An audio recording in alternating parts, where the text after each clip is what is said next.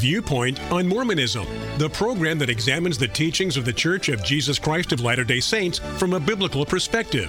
Viewpoint on Mormonism is sponsored by Mormonism Research Ministry. Since 1979, Mormonism Research Ministry has been dedicated to equipping the body of Christ with answers regarding the Christian faith in a manner that expresses gentleness and respect. And now, we hope you enjoy this repeat broadcast. Welcome to this edition of Viewpoint on Mormonism. I'm your host, Bill McKeever, founder and director of Mormonism Research Ministry. With me today is Eric Johnson, my colleague at MRM.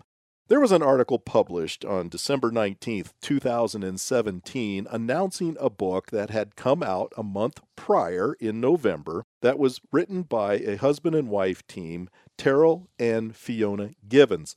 The title of the article in the Salt Lake Tribune, written by David Noyce, was 4 Takeaways from a New Book that Challenges Mormons to Learn More About Their Own Doctrine and to Discard Protestant Notions About the God They Worship.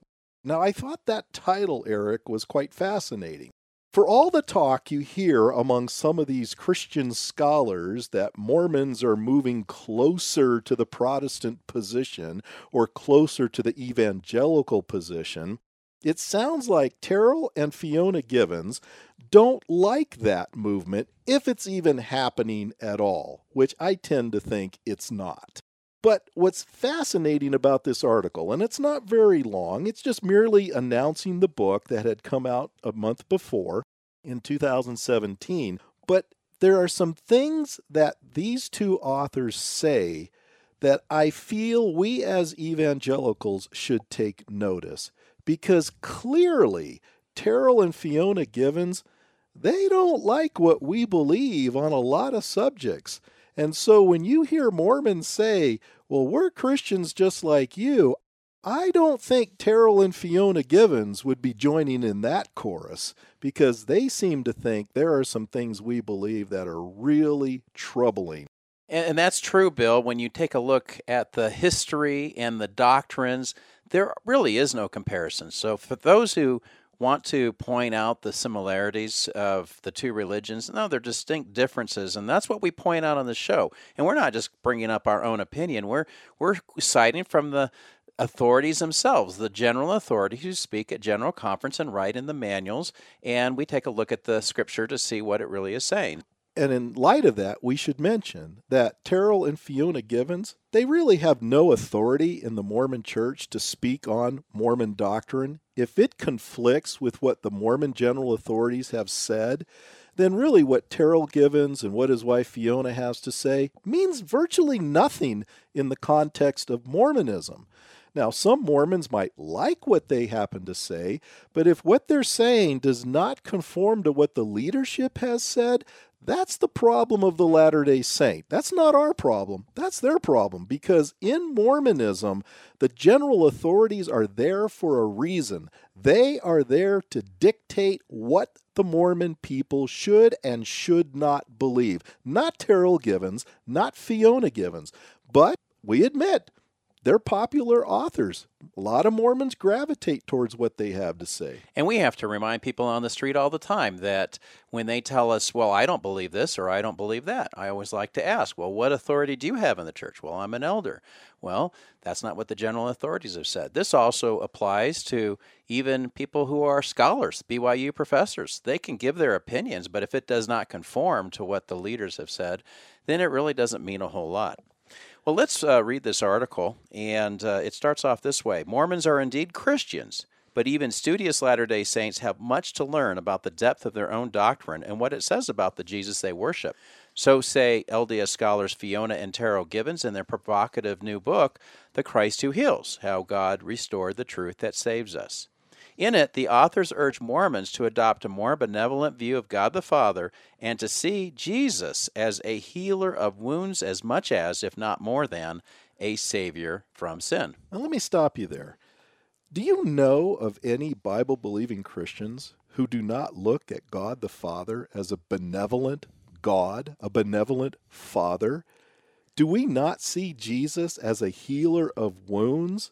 Now, when they go on to say, to see Jesus as a healer of wounds as much as, if not more than, a savior from sin, this is where the Givens seem to miss it. As Christians, we see our sin as the genesis of many of our wounds, and the thought of having a Savior who saves us from the penalty of our sins is something that we rejoice over and praise Him for. Perhaps that's why so many Christians love John 3:16. For God so loved the world that He gave His only begotten Son. So you have this idea of God the Father as being a God of love, and yet at the same time, He's a God of justice because He's holy. He's not allowing any sin to come into His presence, but He gave an opportunity to have Jesus come and provide for the sins of those who are going to believe. And what we rejoice in about that very fact is that when we come to faith in Christ, He justifies us immediately and completely, not partly, and not after a long process of doing all these things that the Mormon leadership lays down for their people. I would say our view of Christ is far better, far more superior than the Mormons have of their view of their Jesus, because their Jesus still recommends and forces His followers in the Mormon church to still do things, because what that's telling us is His sacrifice on the cross really didn't do everything for us. It wasn't all sufficient. Oh yeah, it's not that they deny that He died on the cross, even though the atonement in their view starts in the Garden of Gethsemane, but still, His death on the cross in the Mormon context was not all sufficient. There is still more that needs to be done, and what needs to be done must be done by the Mormon himself or the Mormon herself. Noyce goes on and writes this: Mormons still think of Christ as our rescuer from a condition of fallenness and depravity, Terrell Givens says in a recent Salt Lake Tribune Mormon Land podcast, rather than as our enabler and tutor along the pathway toward godliness. Now, when they use the word godliness, and that statement that you just read is in quotes, rather than as our enabler and tutor along the pathway toward godliness, I wonder, do you think that the Givenses purposely use the word godliness as kind of a red herring or a misleading word? Because really what they're talking about in the context, at least of this article, is they're going to be talking about godhood, right? Becoming gods.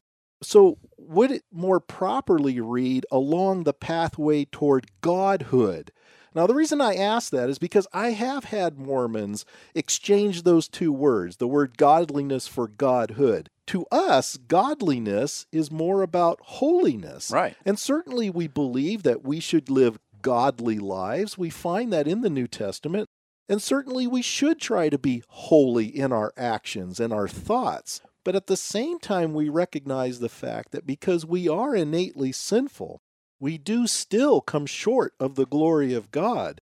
We still must strive for this, even though we may never accomplish it with 100% success rate.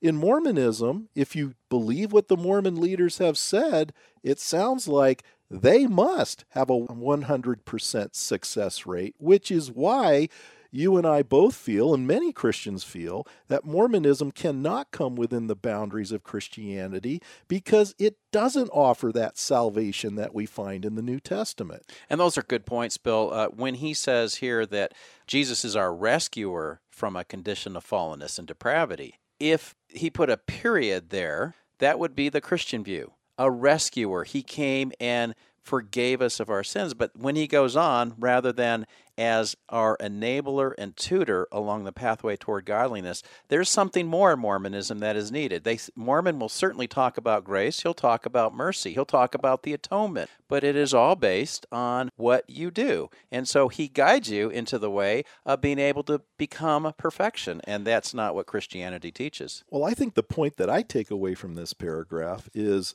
Givens seems to look at any Mormon who is still thinking of Christ as their rescuer from a condition of fallenness and depravity is thinking wrong. he's looking at that statement as a negative view. They shouldn't believe like that. Right. I mean, let's look at the context. Mormons, quote, still think of, and then in brackets, Christ as our rescuer from a condition of fallenness and depravity, end quote. Terrell Givens says in a recent Salt Lake Tribune Mormon Land podcast.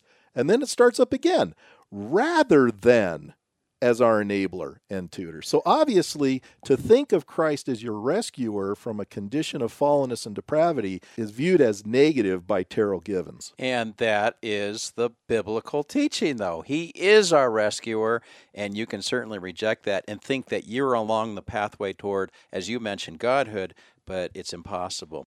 David Noyce writes, here are 4 takeaways from the husband and wife writing duo's latest Deseret book volume that may surprise even devout members of the Church of Jesus Christ of Latter-day Saints. And the first takeaway, Protestant reformers got much wrong. Latter-day Saints have long praised Martin Luther, John Calvin, John Wesley, and other reformers as paving the way for what Mormons embrace as the restoration of the full, uncorrupted Christian gospel. Quote, that is one of the most pervasive myths in Mormon culture today, and I think it really gets us on the wrong track, end quote, Terrell Givens says. Quote, in almost every single way, Calvin and Luther singly and their cohorts effectively solidified and completed what Latter-day Saints refer to as the apostasy, end quote. Let me stop you there, Eric. Folks, are you catching what they just said? And that was in a quotation. It mentions how Latter-day Saints have long praised Martin Luther, John Calvin, John Wesley, and other reformers. I don't know, would John Wesley be considered a reformer? I never looked at Wesley. He was later, I think. Yeah, he came about later on. As paving the way for what Mormons embrace as the restoration of the full, uncorrupted Christian gospel. But then Terrell Givens goes on to say, this is one of the most pervasive myths in Mormon culture today, and I think it really gets us on the wrong track. He goes on to say, and you got to listen to this, folks, in almost every single way, Calvin and Luther singly and their cohorts effectively solidified and completed what Latter-day Saints refer to as the apostasy.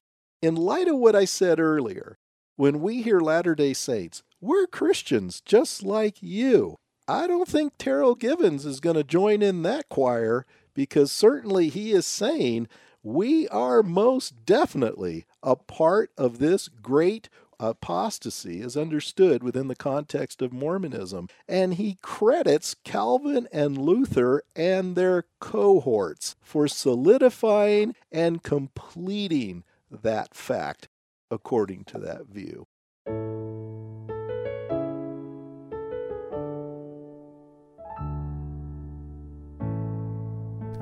Thank you for listening. If you would like more information regarding Mormonism Research Ministry, we encourage you to visit our website at www.mrm.org, where you can request our free newsletter, Mormonism Researched. We hope you will join us again as we look at another viewpoint on Mormonism.